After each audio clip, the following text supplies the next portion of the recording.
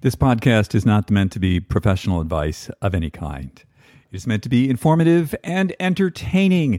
If you make any changes to your life, see the appropriate professional before you do so.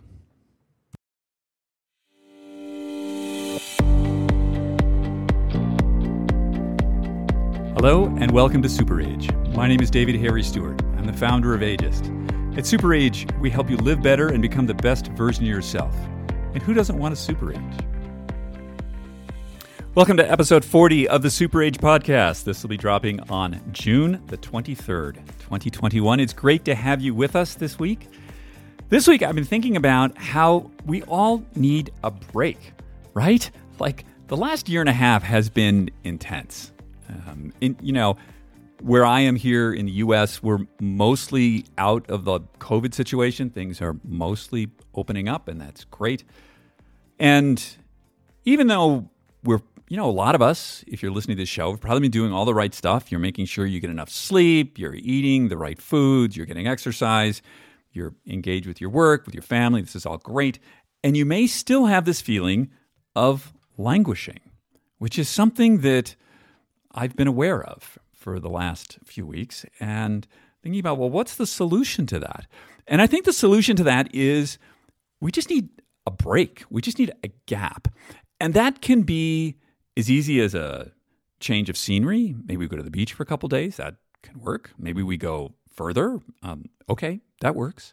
But it may also be something as simple as just doing something different from what our normal world is. And that can be like, hey, maybe you maybe you got a grandchild or somebody who's got like a 4-year-old or a 5-year-old and go hang out with them for a couple of days. And oh boy, that's a different reality. That's a different set of priorities, a different sense of time. And leaving that world and coming back to your own, you may feel that sense of languishing has gone away.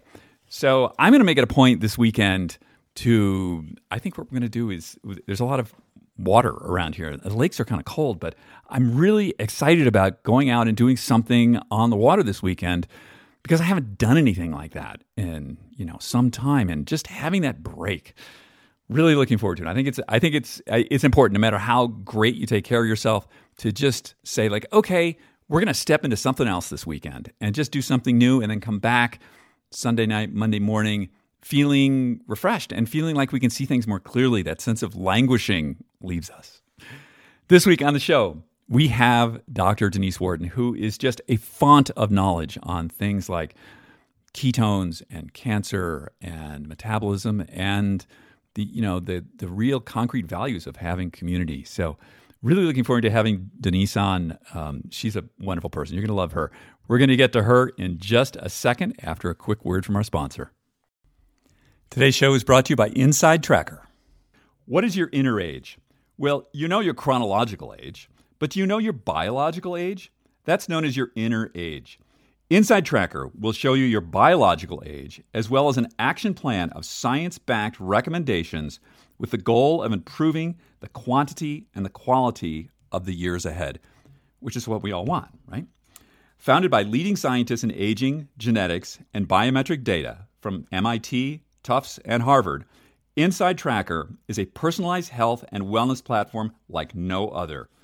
What's their secret? Well, first, Inside Tracker uses its patented algorithm to analyze your body's data and offer you a clearer picture than you've ever had about what's going on inside you. Then Inside Tracker provides you with a concrete, science-backed action plan for living a longer, healthier life and tracks your progress every day, every step of the way. This is a platform unlike any other. It's fully personalized. It's based on my blood tests, my DNA results, and I follow their recommendations every day, and I can feel a difference. This is a way to empower your own inner health. I really recommend these people. The science is tremendous. The results are great. Go to insidetracker.com/ageist and save 25% on all their products. That's insidetracker.com/ageist. Save 25%. Dr. Donese Worden, how are you today? I'm doing great. How about you, David?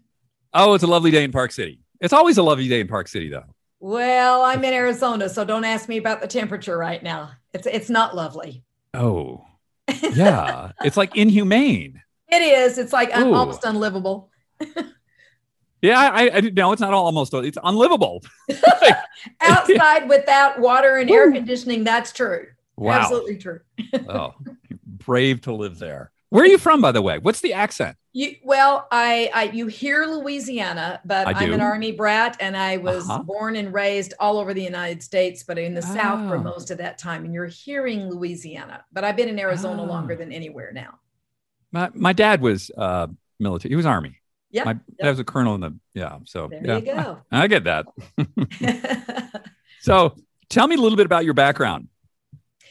Well, right now I'm a naturopathic medical doctor. And what that means in Arizona is that I'm licensed as a primary care physician. I write prescriptions, can do minor surgery, but I'm also licensed in the alternative medicines, which is traditional Chinese medicine, botanical medicine, all the herbals, clinical nutrition, all the way up to IVs, counseling, because we know the strong connection between mind and body, in homeopathy, and manipulation, similar to what chiropractors do. So I've got a big bag of modalities that I can choose from. And I really like to place myself as a bridge between conventional and alternative medicine. It's not one or the other or one instead of the other. It's like pick the best from both worlds, and we shouldn't have to choose between them. We should always be using whatever's best for the patient.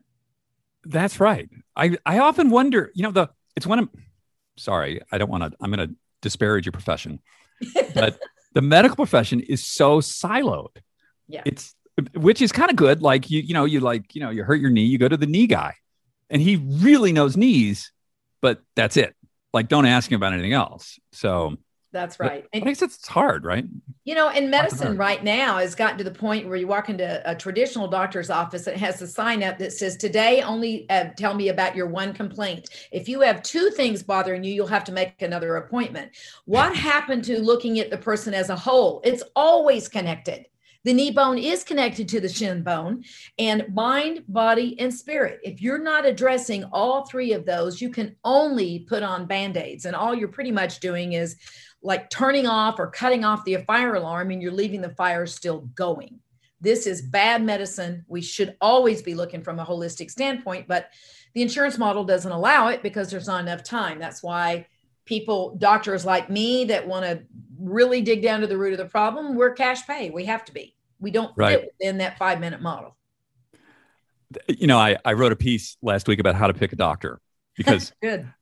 Because most people spend about as much time they spend less time picking a doctor than they do like the plumber. They're going to spend way more time picking out a pair of shoes or where they're going for the summer rather than just like, oh yeah, well, the health plan said one of these 10, I'll pick them. They're close. That's right. And they see it and let me go maybe once in a while. If they tell me my blood work is okay, I'm going to ignore my health. But the problem is, if you have any symptoms, you should not be ignoring that. And we cannot see everything on a lab or on imaging. We can't see it all. So we've got to learn to listen to our bodies. We must listen to our bodies and know when something is off. That's right. And one of the other things, my kind of a disqualifier for a doctor is if you go to a doctor and, just say you run some labs and they look at them and something's out of range and the doctor says, we'll need to keep an eye on that. I leave. It's over because that's not what I want to hear. No, I want to hear, what do I do? How do I modify my behavior to, change the problem here until we get so far out of range that you're right. You pull out the prescription pad and there's nothing else that can be done. Like, I don't want to get into that range. You've got it, David. Good doc's going to look at it. It can look in normal range, but if it's on the edge, close to abnormal, I always pay attention. We start making changes in. It's called prevention. Absolutely.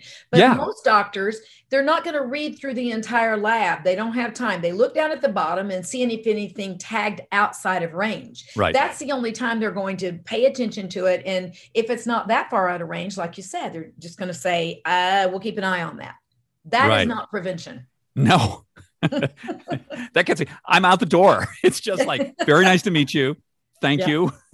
Goodbye. And I tell my patients, David, that your doctors work for you. You're paying us for our medical education. We work for you, and you have the right to fire doctors. I work a lot in oncology, and I say, if you do not feel like you have a team of healthcare practitioners you're not listened to, or you're disparaged, or you don't feel comfortable, fire that doctor. Absolutely. They work for you.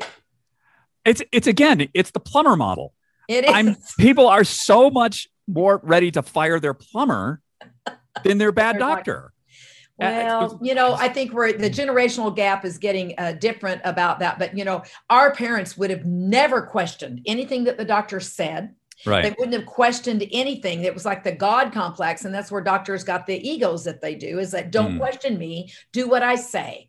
And don't question me. I don't want to explain to you why I'm even asking you to do this. So we've gotten, as people have become more educated, and especially, in our agers, let's say, our healthy agers, is that we are reading. We do understand. I turned 62. Well, I'm almost 63 this year. And so at that point you say, all right, in our age range, people are starting to question, but the 70 and 80-year-olds are still stuck in that, well, I couldn't ask my doctor to explain anything, or I couldn't fire them. Yeah. It's in their mindset they can't. And we've got to change that. Get a better doctor. There's a lot of them. Yeah. Tell me, I know that, you collaborate on some research out there, and specifically with oncology, which is cancer. And I'm curious, what you've been learning about ketones and essentially metabolic interactions with cancer. Right. Well, I've designed and conducted clinical trials for medical devices and nutritional supplements for years. But a few years ago, probably about 6-7 years ago now, I read a book called Tripping Over the Truth, and it's by Travis Christofferson. That opened my eyes immediately. It questioned the paradigm of how we think about cancer and where all the research is, and it's gone down the wrong path. And this is what it says. We think of it being a genetic or DNA damage disease. Only about 2 to 3% of cancers are actually genetic. The others are being caused by these epigenetic factors, our diet, our lifestyle, all these things. And so we put all our dollars into the wrong pathway. And so we said, well, if it's not a genetic disease, what is it? My belief system, and many other researchers and many other doctors at this point, is that it's a metabolic disease. That means that the mitochondria, that's that little powerhouse inside the cell. It's not the nucleus, but it's in that cell. That powerhouse gets damaged. And when that gets damaged, that causes ultimately some DNA damage and cancer. So it's a metabolic problem in the cell that's causing cancer. So now we say, how can we look at that ahead of time, and how can we measure it? And what are the therapies that make sense to treat cancer as the metabolic disease that it is, and not a genetic one? Explain to everyone the difference between the behavior of a cancer cell and a normal cell. Right. Normal cells have the ability to recognize that they don't need to keep replicating and keep growing, which means like a tumor grows and grows and grows in size, right? It's because there's not a shut off switch to tell it to quit replicating. And when it's old and it's sick, it's called apoptosis. Those cells are supposed to die. Well, cancer cells don't play by the rules. They don't die, and they keep replicating. Therefore, they grow tumors, and then we've got a problem. That's for the solid body tumors. Blood cancers are a little different, but most cancers are about this issue that the cancer cell does not behave like a regular cell. It doesn't know when to quit replicating, and it doesn't know when to die. What's the fuel that a cancer cell uses versus a regular cell? Well, in our metabolic theories is that there's two pathways. One of those is glucose. Now, glucose can come from your diet, from sugar and carbs and all these things, but glucose can also be high from stress, because even if you're eating a ketogenic diet that is low, really super low carb, no sugar, and high fat. Even if you're doing that, your glucose can still be high. And that's because if you're telling your body you're in stress and you need to survive a bear, it's in survival mode, it will strip glycogen, which is a storage glucose, from the muscles and dump it into the bloodstream. So now your glucose is still high and you're still feeding cancer cells. That's one pathway. And you have to address both the diet and the stress component. The other pathway is glutamate. That's a whole different ballgame, but we have some repurposed drugs that we are using that are blocking that pathway. And we're excited because we have what's called a press pulse type therapy. As soon as a patient has cancer, it depends on the type of cancer, but certain things we're going to keep them on. They stay on a ketogenic diet. They stay on certain things. On the other side, we're going to pulse some things, maybe 3 weeks in hyperbaric chamber. Then we give them 2 weeks off and then 3 weeks again. So it's all about timing and the dosage and the sequence of the treatments that we utilize. So if I understand this correctly, a cancer cell really likes sugar. Loves it, right? Now, my muscles also like glycogen. They're sure. They like that.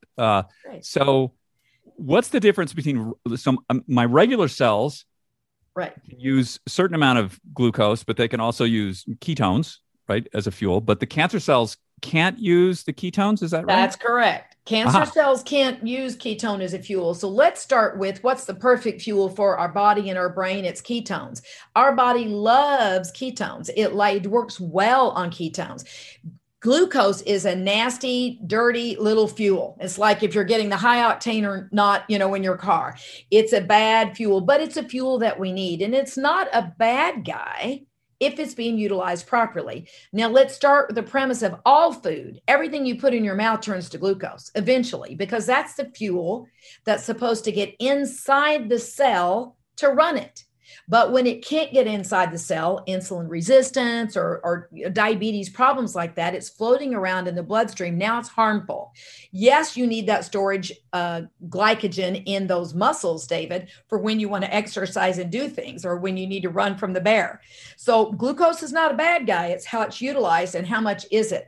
And why do we know? How do we know that cancer loves to eat sugar? When you get a PET scan, when someone has cancer, and you go to get a PET scan, they put the sugar dye into your veins, right? And wherever it lights up, we go, there's cancer. It metastasized from the prostate to the brain now. We can see it because it's lighting up, because the metabolic activity, because the sugar is going, the cancer cells are going, woohoo, we've got sugar, we've got fuel, they light up, and we can see it on a PET scan.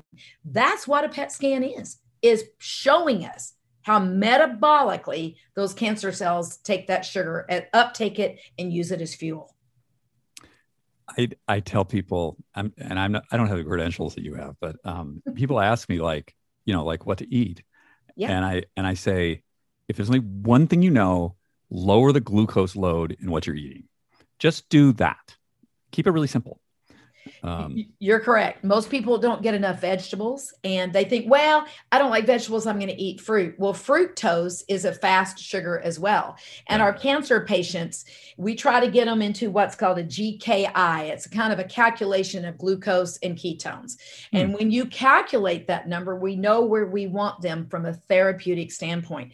And so, we know that they might be able to have a little handful of berries and that's it. Or maybe they can't because their body can't tolerate it. So everybody's a little different in what you can have. But in general, the anti-aging way to eat, more vegetables, less sugars, all kinds of sugars, less of the white stuff, white bread, white rice, all of it, and figuring out which foods cause inflammation. That's a big one. I do an IgG test. It's a food sensitivity test on people.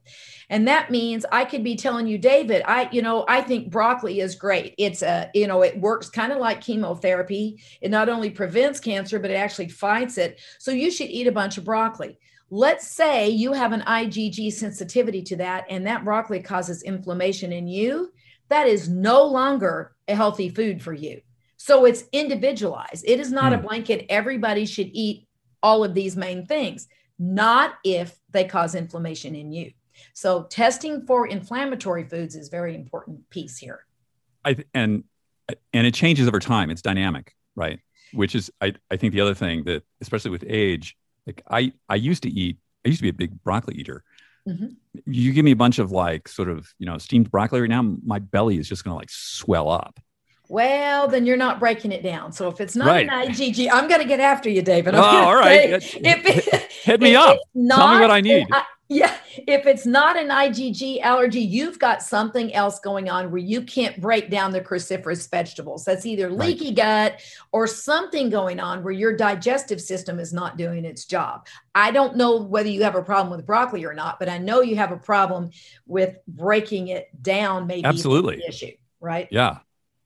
Okay, I'll come and see you. You can. So we don't know the root of the problem yet, right? But we know that's not supposed to happen when you eat broccoli. Yeah, I just stopped eating broccoli.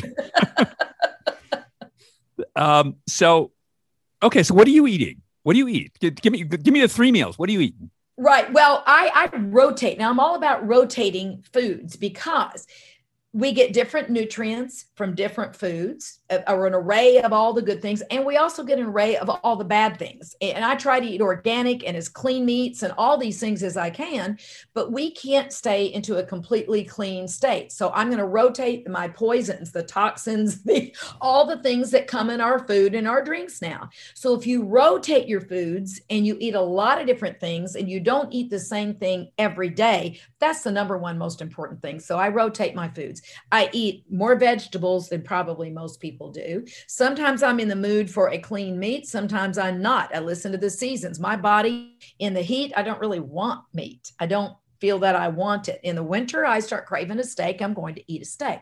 So I listen to my body. It's not a set, I eat this every day. But what I do is continually to rotate those foods.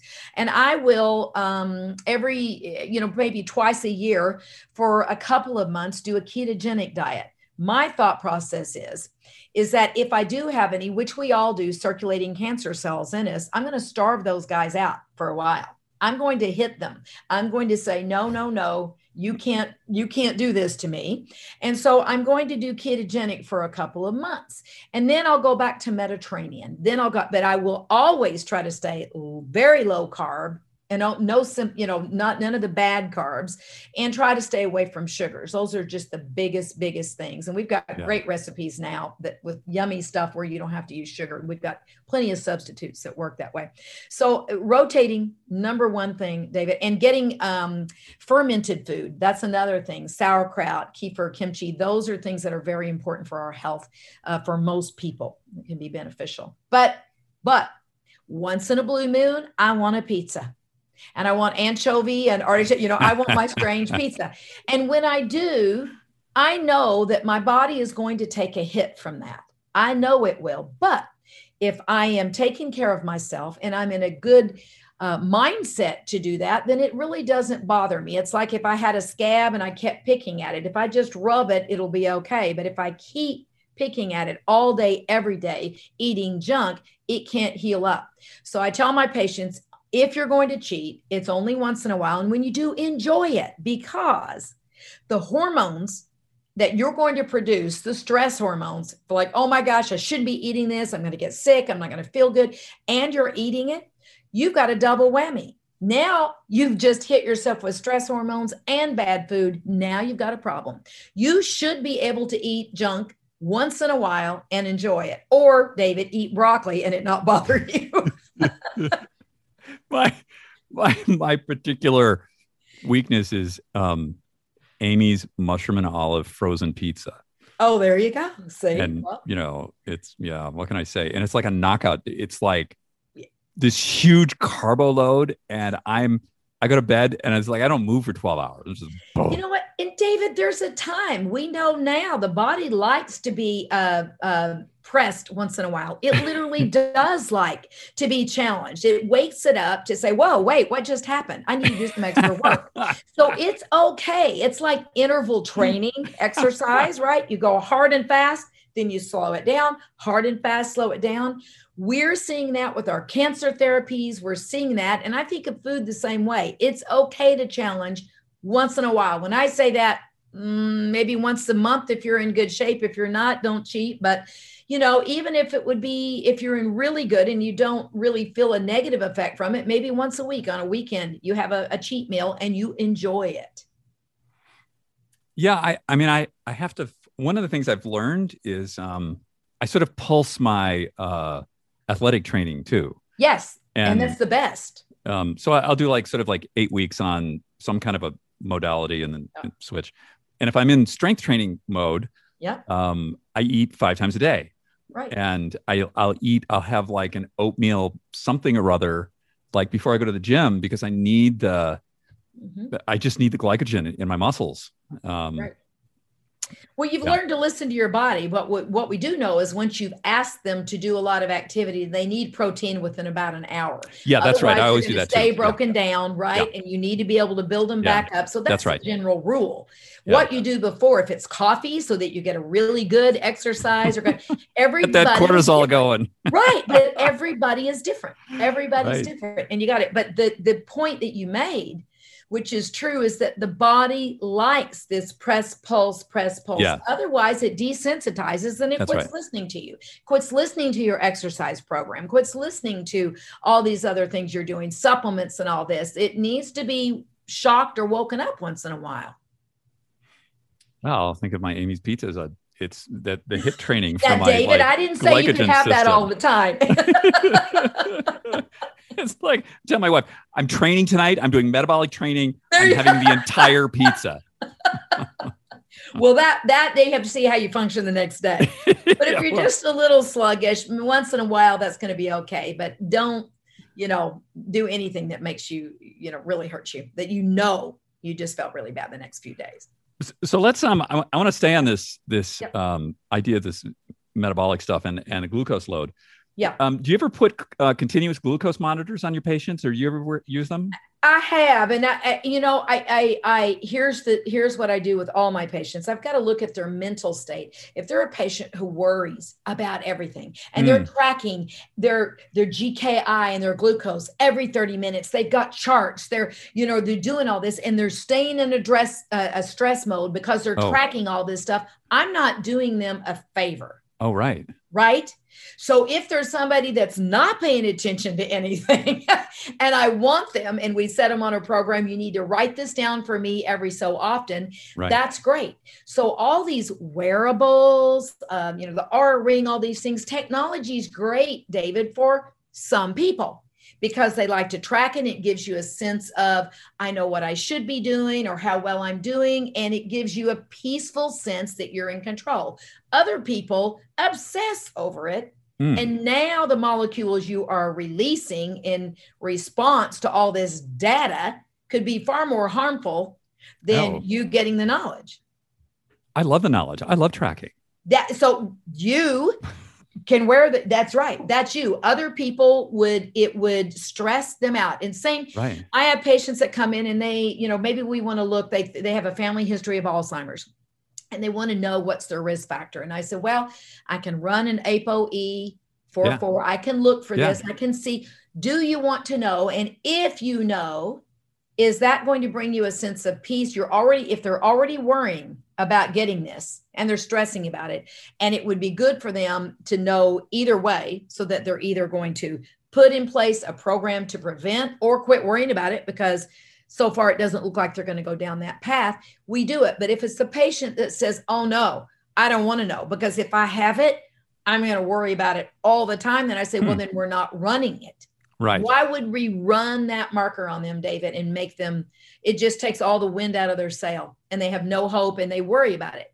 So very individualized, what I'm going to do, wearables, genetic markers, what kind of testing I'm going to do. If I've got a patient who says, I want the knowledge, like you, David, I want the knowledge and I love it. It's enjoyable. I'm going to do all these things to work on the epigenetics and decrease my bad genes and upregulate my good genes. I'm on it. I want to do it. Great. We'll run all kinds of unique things. But if you're a stress ball and a worrier, that could be doing a disservice. That's so interesting. I never thought about that. You have to know your patient. Yeah. Doctors have to know their patients. Wow. Okay. I mean, like the first thing I do in the morning is I like look at like what's my HRV, what's my resting heart rate. Yeah. Yeah. Therefore, how hard can I work out today? And Oh, I I need. love it. I love that. Like I like that from but I would say, and for those listening, you can get that from wearables. Like, are you talking about, you're obviously using the Aura Ring? Is that what you're looking at? Yeah, exactly. So the Aura Ring tells us those things. And that David would look at that and say, hey, today I can go into my harder workout. I can go really push it today. Or today, ooh, I plan to go to the gym and do all this stuff, but didn't sleep that well last night. And my heart rate variability is not great. So I really need to take it a little more easy today. But David, if we were really, really doing things the way we should be doing, we should be able to wake up and feel. That's and know true. all that information without the data. I'm like you. I like the data. I like the data. I'm getting there. Right? I'm getting there, Denise. I am. It's still, tap in. How do I feel today? I mean, my doctor is, my physician here is one of the physicians for the Olympic team. Yep. And I said, hey, the HRV, all this stuff. How, do you use this? And he's like, yeah, we use it, but it's like, it's just more like, how do you feel? And, yeah. I don't know. I have a background as an engineer, so I like to see the number. It's like, how can I improve my number? Right. And me being the researcher that I am, and then coming from a family of engineers and geologists and scientists, I like numbers and data too. I like it. It doesn't stress me out. It gives me a sense of peace. But, I have 2 patients right now. One has ovarian cancer. The other one has breast. One came in and said, I don't want to know my statistics. I don't want to know my prognosis with my staging, how long I'm supposed to live. And I don't want to know. I want to trust you and my oncologist to work together, and I'll do what you say because I trust you. And then I want to spend my time in meditation and blah, blah. I don't want to know. The other patient came in. She had already read so much. She knew her statistics. She knew everything. And then she wanted to put her plan together and be intimately involved in the plan. So really, you got to know, know yourself. Right. Know yourself. Absolutely. So let's talk about, I have so much data. I am so tracked. I love tracking. Right. I've got a patient with prostate cancer right now, David, and he literally tracks his GKI. Remember, that's the glucose with the ketone, like every 30 minutes. And he's done it for about 6 years, and drives his wife crazy. She said, we can't go anywhere to eat. He's always tracking and he's doing, but you know what? For him, that's the way his brain works. Sure.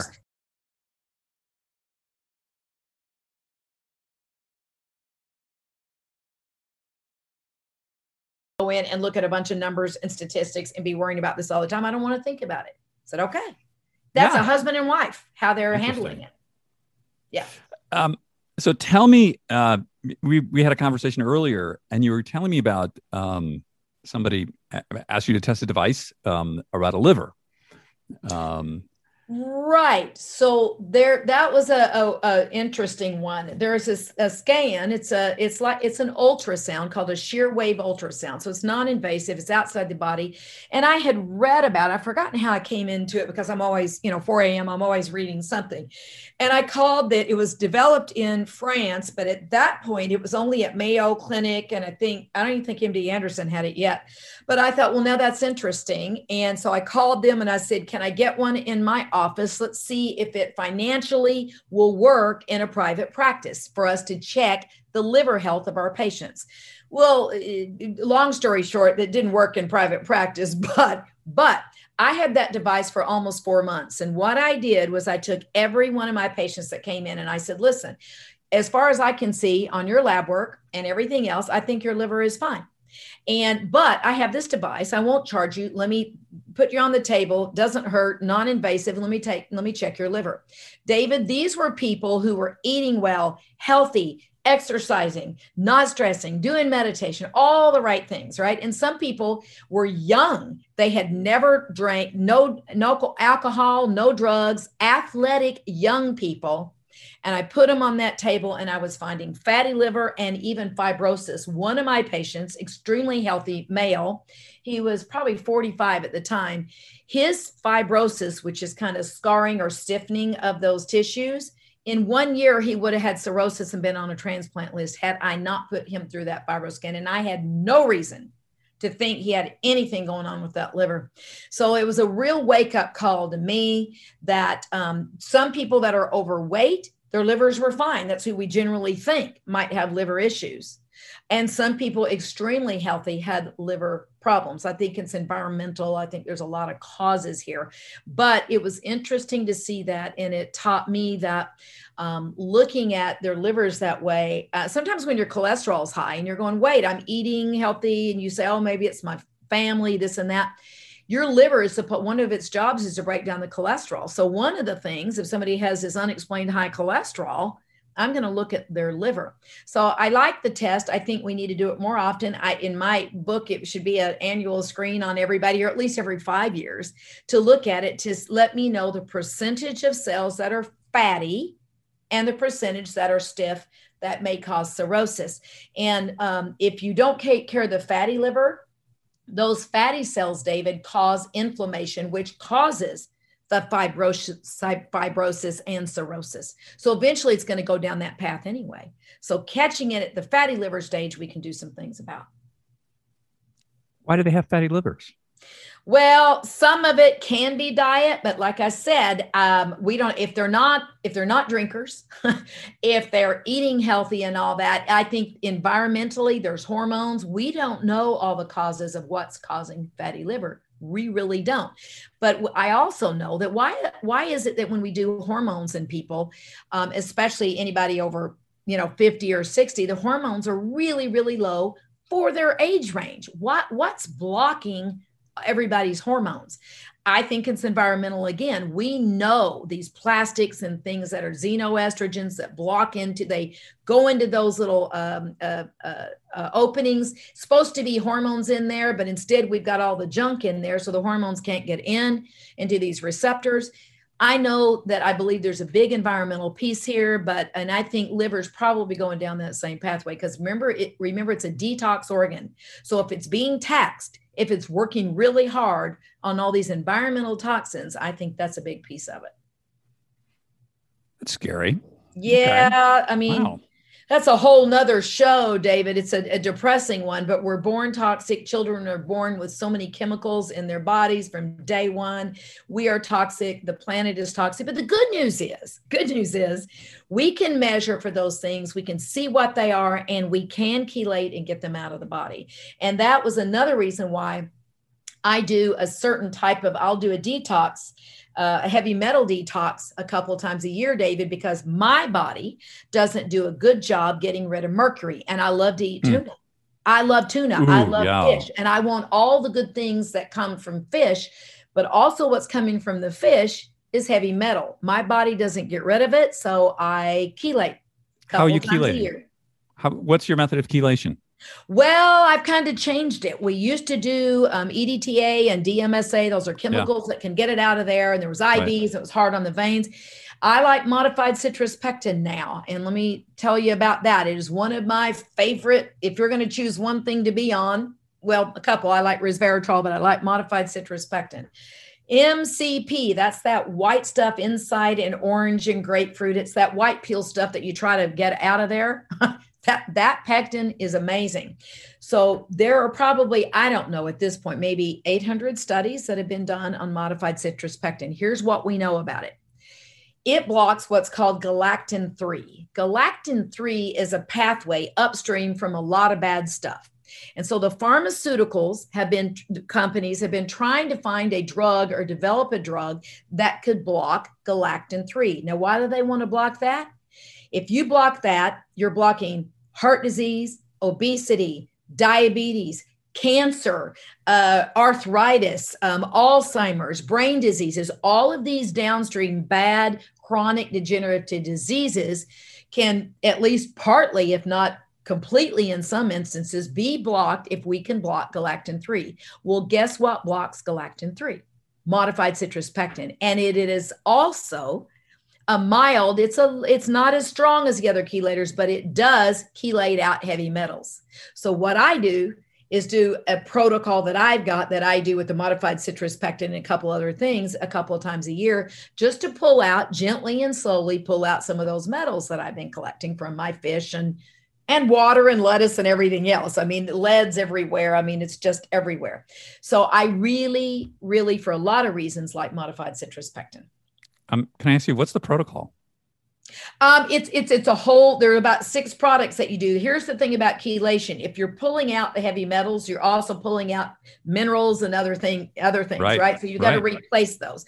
And it depends on the patient. If I think that they are going to have more oxidative damage, I'll put them on an antioxidant. So it really is individualized protocol. It's not a, here it is, David, let me hand it to you and it's done. I look at the patient. Are they usually constipated? They're going to get worse. So now I have to make sure what we call the emunctories are open, that your skin, that you can sweat, that you can have a bowel movement, that you're urinating. I need to make sure all those things are working and open so that when we do pull it out of the tissues into the bloodstream, it's not going to just tuck back in. It's got to have a way out. So if you don't have those things working, the liver that we're talking about, liver, kidney, skin, and GI, if those emunctories are not open, then how are you going to chelate? You've got to make sure. So everybody's protocol is a little bit different, but I do like the modified citrus pectin. That's I used to have these really high mercury levels, and so like those chemicals that you mentioned, and then we used to do it. It was initially orally and then IV with glutathione and vitamin C, but Right. Those protocols are kind of changing. A lot of people still do the IVs. The IVs in the long run, we found were sclerosing or scarring some of the veins in people, making it where we blew those veins. You couldn't use them anymore. I said, well, what happened to the first do no harm? And I'm of the predisposition, David, it took years for you to collect those things. It's okay to take some time to get it out. If I have somebody who had an immediate exposure to something, something got dumped on them, I'm going to do IV chelation right then to get it out. If they're getting amalgams out of their mouth, I'm going to do it the IV that day. Otherwise, I don't do IVs anymore. Why? Let's go slow, be more gentle on the body, and nobody gets sick and feels bad either when they're chelating this way. Right.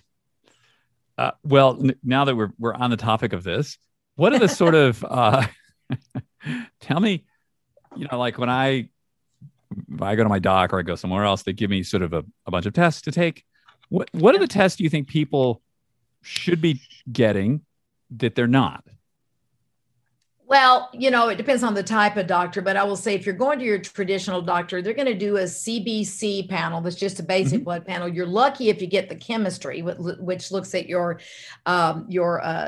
kidney filtration and things like that. Really lucky if you get a lipid panel looking at the cholesterol pieces. But in general, I think everybody should get an HSCRP. It's cardioreactive protein. That lets me know how much inflammation you've got going on in your body, especially in your heart. That's number one. Do you have inflammation? If you do, what's causing it? Because inflammation is the base root of most chronic degenerative diseases, David. So I think CRPs need to be done. I think a hemoglobin A1C, that gives me a 3-month look at blood glucose, not just your glucose. And they go, oh, your sugar was fine. That gives me that day. Hemoglobin A1C gives me the average over 3 months. Now that way you don't get to cheat me on that, eating healthy for a couple of days before your lab work. I get to see what it's been doing for 3 months. I also, on a basic panel on my new patients that come in, I'll do a CA125 and maybe some other types of basic cancer markers, because I want to know if they get a lump or a bump or something starts happening, or they've got big family history here or something. We don't say, well, let's wait and watch it. Then I can rerun those cancer markers. And if they shot up really fast, that's an alarm to say, I'm not waiting to watch and see. We're sending you off for scans and we're looking right now, because we catch a cancer early much easier than later. So I'll do some cancer markers, but blood sugar, cancer markers, and those inflammation are very important. And then, the liver enzymes, you can't really test in blood for that, David. That's why that fibroscan was so important, because once those liver enzymes on lab work have gone outside of range, you could have lost about 3/4 of your liver function. That's a little late. It's a little late. So everybody's, your God. liver looks fine. Your liver enzymes are normal. It does not tell me if your liver is functioning well. Doesn't tell me it's fibrotic or fatty. It doesn't let me see. That's why the FibroScan was an important one. And I generally, most of my new patients coming in, if they give me any indication about liver, then I'm sending them to get that shear wave ultrasound. I'm sure there's others, David, but those are the basics that I think are not being done that should be done. And Medicare insurance will pay, not necessarily for the FibroScan unless you get a GI doc doing it, but the hemoglobin A1C, cardioreactive protein, and maybe even a basic cancer marker, CEA or CA125. You might be able to talk your doc into doing those. Yeah. I just made some notes. I'm going to go look at my labs after we go.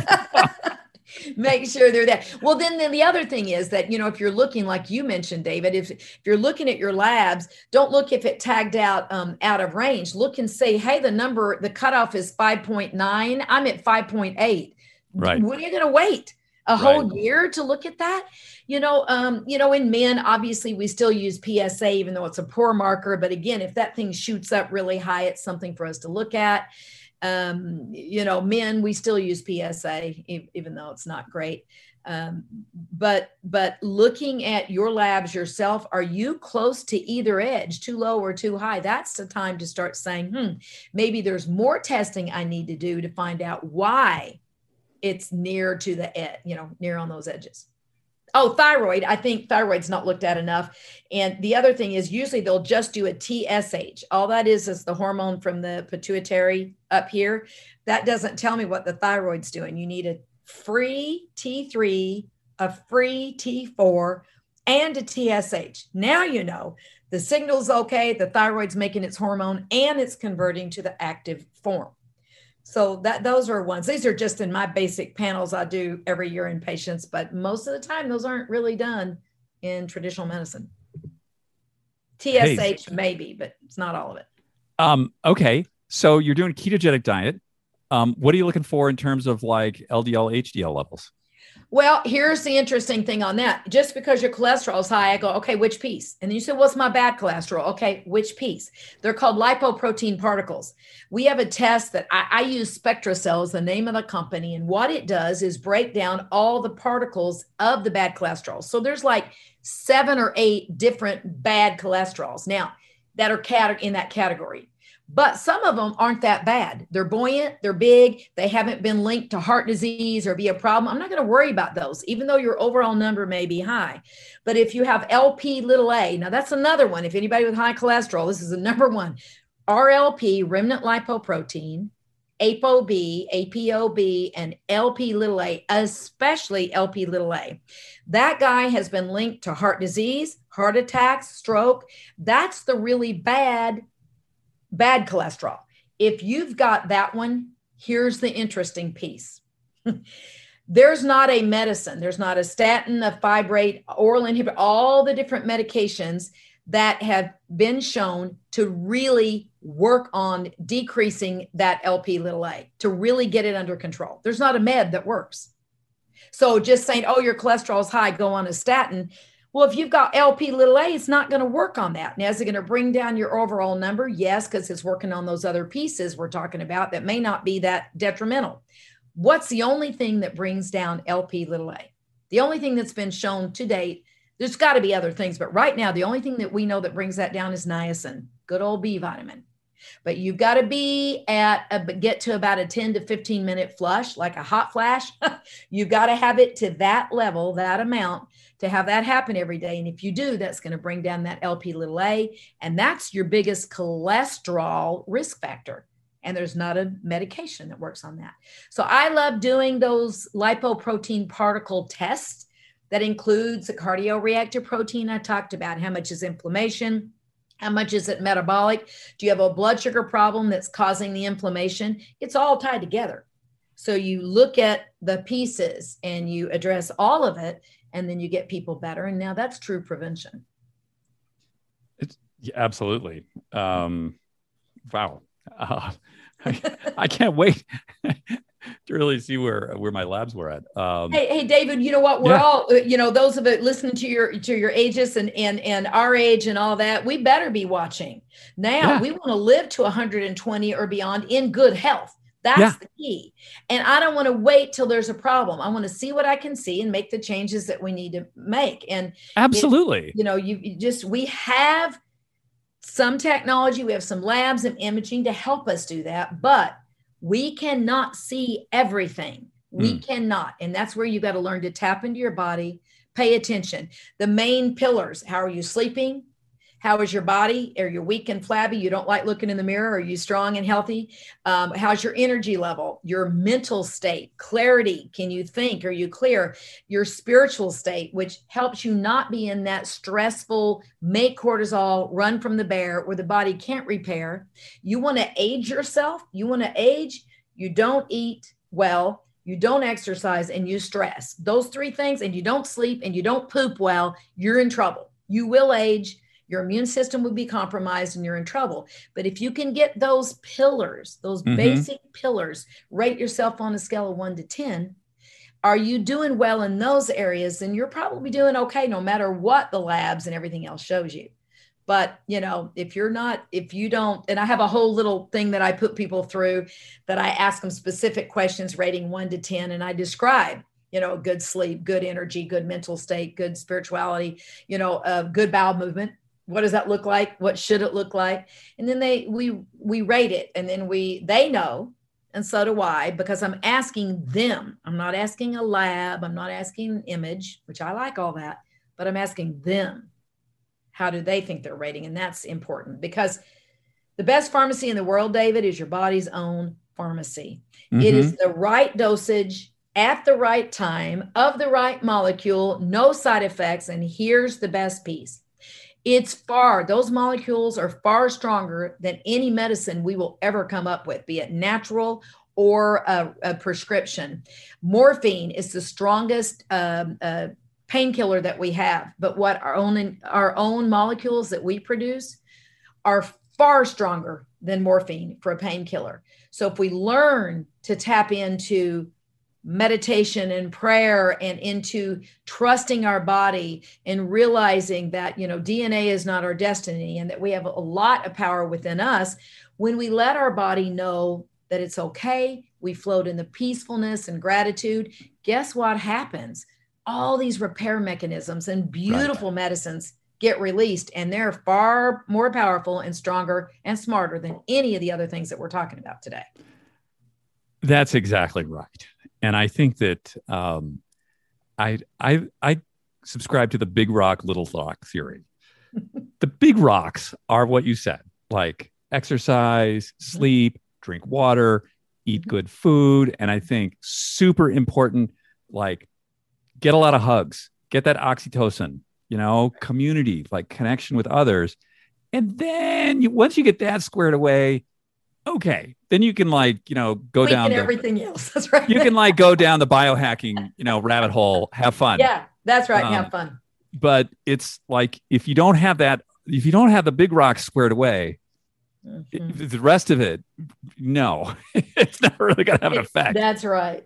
And David, you hit the nail on the head. The blue zones, people that live the longest, their diets are a little different. Most of them eat more vegetables than most people. That's what they have in common as far as diet is concerned. Some eat meat, some don't. But what they all have in common is a very strong community. Absolutely. Very strong community. Yep. That's what they have in common. Yep. And so, we've got to be connected to ourselves, that way we're checking in. How am I doing? How do I feel? Not, my doctor said I was okay and I'm going to ignore all my symptoms. But do I have a community? And we're connected to the planet. That's the environment, good things in, bad things out. But we're also connected to the cosmos. And I just quickly want to talk to you about the Transylvania effect. That is that whole full moon that for centuries, everybody said, everybody goes nuts during the full moon. More babies are born. There's more stabbings. All this wild stuff always happens. Why is it? So there were studies that said, yes, we think it's true, not true. But Yale just this year came out with one. They weren't studying that. They were studying something completely different. And they did their AI, their artificial intelligence. And what they said was, good grief. We don't know what's happening. We don't know why, but we do know that when it's a full moon, people can't get to sleep as easily as normal. They sleep less. They sleep a shorter period of time, and they don't sleep as deep. It affects our sleep, that moonlight. And I teach people, get outside in the moonlight and the sunlight. We need both circadian rhythms. Get back out in nature. Yeah. I developed a course at ASU called Ancient Healing for Modern Times. Ayurvedic, indigenous medicine, naturopathy, homeopathy, traditional Chinese medicine. What do they all have in common? Mind, body, and spirit. That's what the modalities are all over the place. You can stick a needle, acupuncture. I'm a licensed acupuncturist, but I can use homeopathy. It doesn't matter. It's about addressing those things. And being close to nature in our community is key, David. I have seen people I constantly see terminal stage 4 cancers. You're given 2 weeks to live, and it's many, many years later, and they're still gone. Either they have spontaneous remission, can't see the cancer, or it's still there and they're living and they're doing well.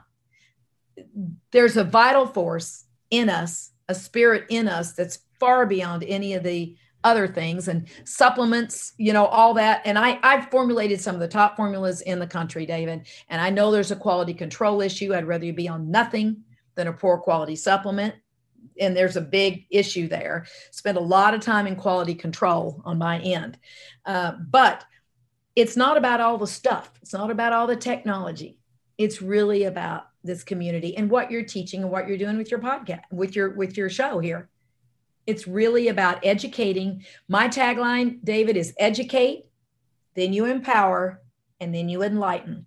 Because once I tell somebody, let's educate, I'm going to empower you to make the changes, and then enlighten you that once you've done it, quit worrying, let go and enjoy. Let's enlighten, let's connect with your spiritual, whatever your belief system is, and have fun. That's absolutely right. Yeah, I'm working on I'm pretty good at the first two.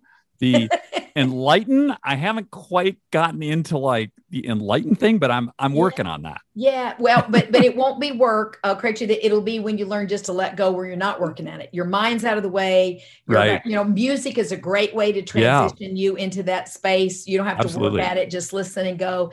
There's a lot of thought leaders and a lot of people out there doing good work, teaching people to meditate in different ways. Like Joe Dispenza does his deep breathing and going up, and Wim Hof. There's a million ways. You got to find the one that works for you. But it's not about religion. It's about feeling spiritually connected to something outside of yourself, so you don't feel alone. You feel safe and protected and loved, no matter what, whether you have cancer, whether your business is going to, it doesn't matter. It's that you can tap into that place where you ride, where it's all good no matter what. That's where you do your best healing. That's I was in a conversation with Dr. Michael Roizen from the Cleveland Clinic a few weeks ago. Yeah. And we were talking about like the 10 ways to like live longer. And and the top 3 were community, and community. That's right. It really is. Really is. Then we'll get to this. It's like all the diet, exercise, sleep, all that stuff. He's like, yeah, this is really great. You need to do all this. Yeah. But I agree. I really agree. Yeah. And even just beyond community, I mean, that's important, but you got to be able to feel this real connection that it's all okay. Yeah. And when you can, that's when these spontaneous remissions and things happen that are wonderful. And I'm going to tell you one quick story about my dad from an aging standpoint. Can I? Yeah. Tell me. So at the way we're supposed to age, my dad at 88 years old, now he golfs 4 days a week. He goes dancing. They have a more active, life outside. He travels the world with his wife, who's 90. She's 90, he's 88. They went to a resort recently and they got caught skinny dipping. They forgot their swimsuit. She forgot her swimsuit, and they were too cheap not to go into the hot springs. It's a hot springs area. So they waited till it got dark. They went out there. They got too hot. They laid down, they passed out, and they got caught. Now they were rock stars by the whole resort. They loved it, but they were butt naked, as we say, skinny dipping at 88 and 90 years old. That is the way we're supposed to age. And so, isn't that a great story? I've got that for forever. My conservative father, skinny dipping. So, hey, Good energy, good mentality, good, just feeling good. And, golfing 4 days a week. People say, aren't you worried that he's going to be out there in that 117-degree weather? I said, yes. They said, what if he dies? I said, he said he wants to die on the mound. Where do you want him, in a hospital bed? He's lost 3 of his friends on the tee. So he says, that's exactly where I want to go. I said, hey. Absolutely. I'm with him. Yeah. Yeah. Wow. Wonderful. I love this. I'm definitely going to come down to Arizona. I'm definitely not going to come down to Arizona in summer. I'm sorry. Do not. No, I'm going to give it 6 months and then I'll come down and we'll hang out and you can find out why I can't eat broccoli. There you go. Yeah, we've got to do that because we'd love for you to have it if you don't have a problem with the broccoli itself. So we need you to have it. If there's one thing that we say is kind of a natural chemotherapy, it fights cancer and it prevents it. It's broccoli. So I love broccoli sprouts. I have a handful every day. Do you sprout them yourself? Yes. You make them yourself? You know what? I'll give a shout out to a company. I don't have any affiliation or anything. It's called Hamama. And they have these little pads that they send you. You just put it in water. In a few days, you've got your sprouts, all different kinds. But I'll tell you, the broccoli seeds are the main ones. Have a handful of broccoli seeds a day. Have some modified citrus pectin and maybe some resveratrol. We're good to go. Oh, awesome. Yep. Thank you so much. You're just a fire hose of information, which is what we love. I enjoy what I do, and I know you do too. And that's why we continue to learn and love to educate others. That's the point. Let's share it, the knowledge. Absolutely. Right. Great to have you here, Donese. Thank you, David. Take care now. Bye-bye. Bye. Thank you for joining us on the show today. I hope that you learned as much from Dr. Worden as I did. She's amazing, and she's so fun. If you want to contact her, all of her contact information will be in the show notes for the show, and I recommend that you do reach out to her if this sort of stuff is interesting to you. It's fascinating to me. And I want to give just another shout out to Inside Tracker, that the Inside Tracker Ultimate Test, which I took my first round about 4 months ago, and I just took the second follow-up round about 3 days ago, includes the majority of the tests that Dr. Worden was talking about. And the nice thing about Inside Tracker is if you go to you go to their app with your tests, they give you actionable things that you can do to improve the results of those tests, which is really great. And that's something that I've got a really good doctor. I mean, he's the doctor for the U.S. Olympic team, and he doesn't give me the kind of stuff that Inside Tracker does. So, again, check those guys out. You get 25% off too if you go to insidetracker.com/ageist. Next week, we've got another great guest. If you liked Dr. Worden today, or if you have any questions for her, just hit me up or hit her up directly. If you want to speak to me, it's david@superage.com. And yes, indeed, I do reply personally and directly to all my emails. Please like us on whatever platform you're on. Please subscribe. And hey, maybe tell your friends about this. I think everybody can benefit from hearing what Dr. Worden had to say today, especially her messages on ketones and cancer. Really useful information. So maybe share this with your friends. Everybody, have a wonderful week, and we'll see you next week. Take care now. Bye-bye.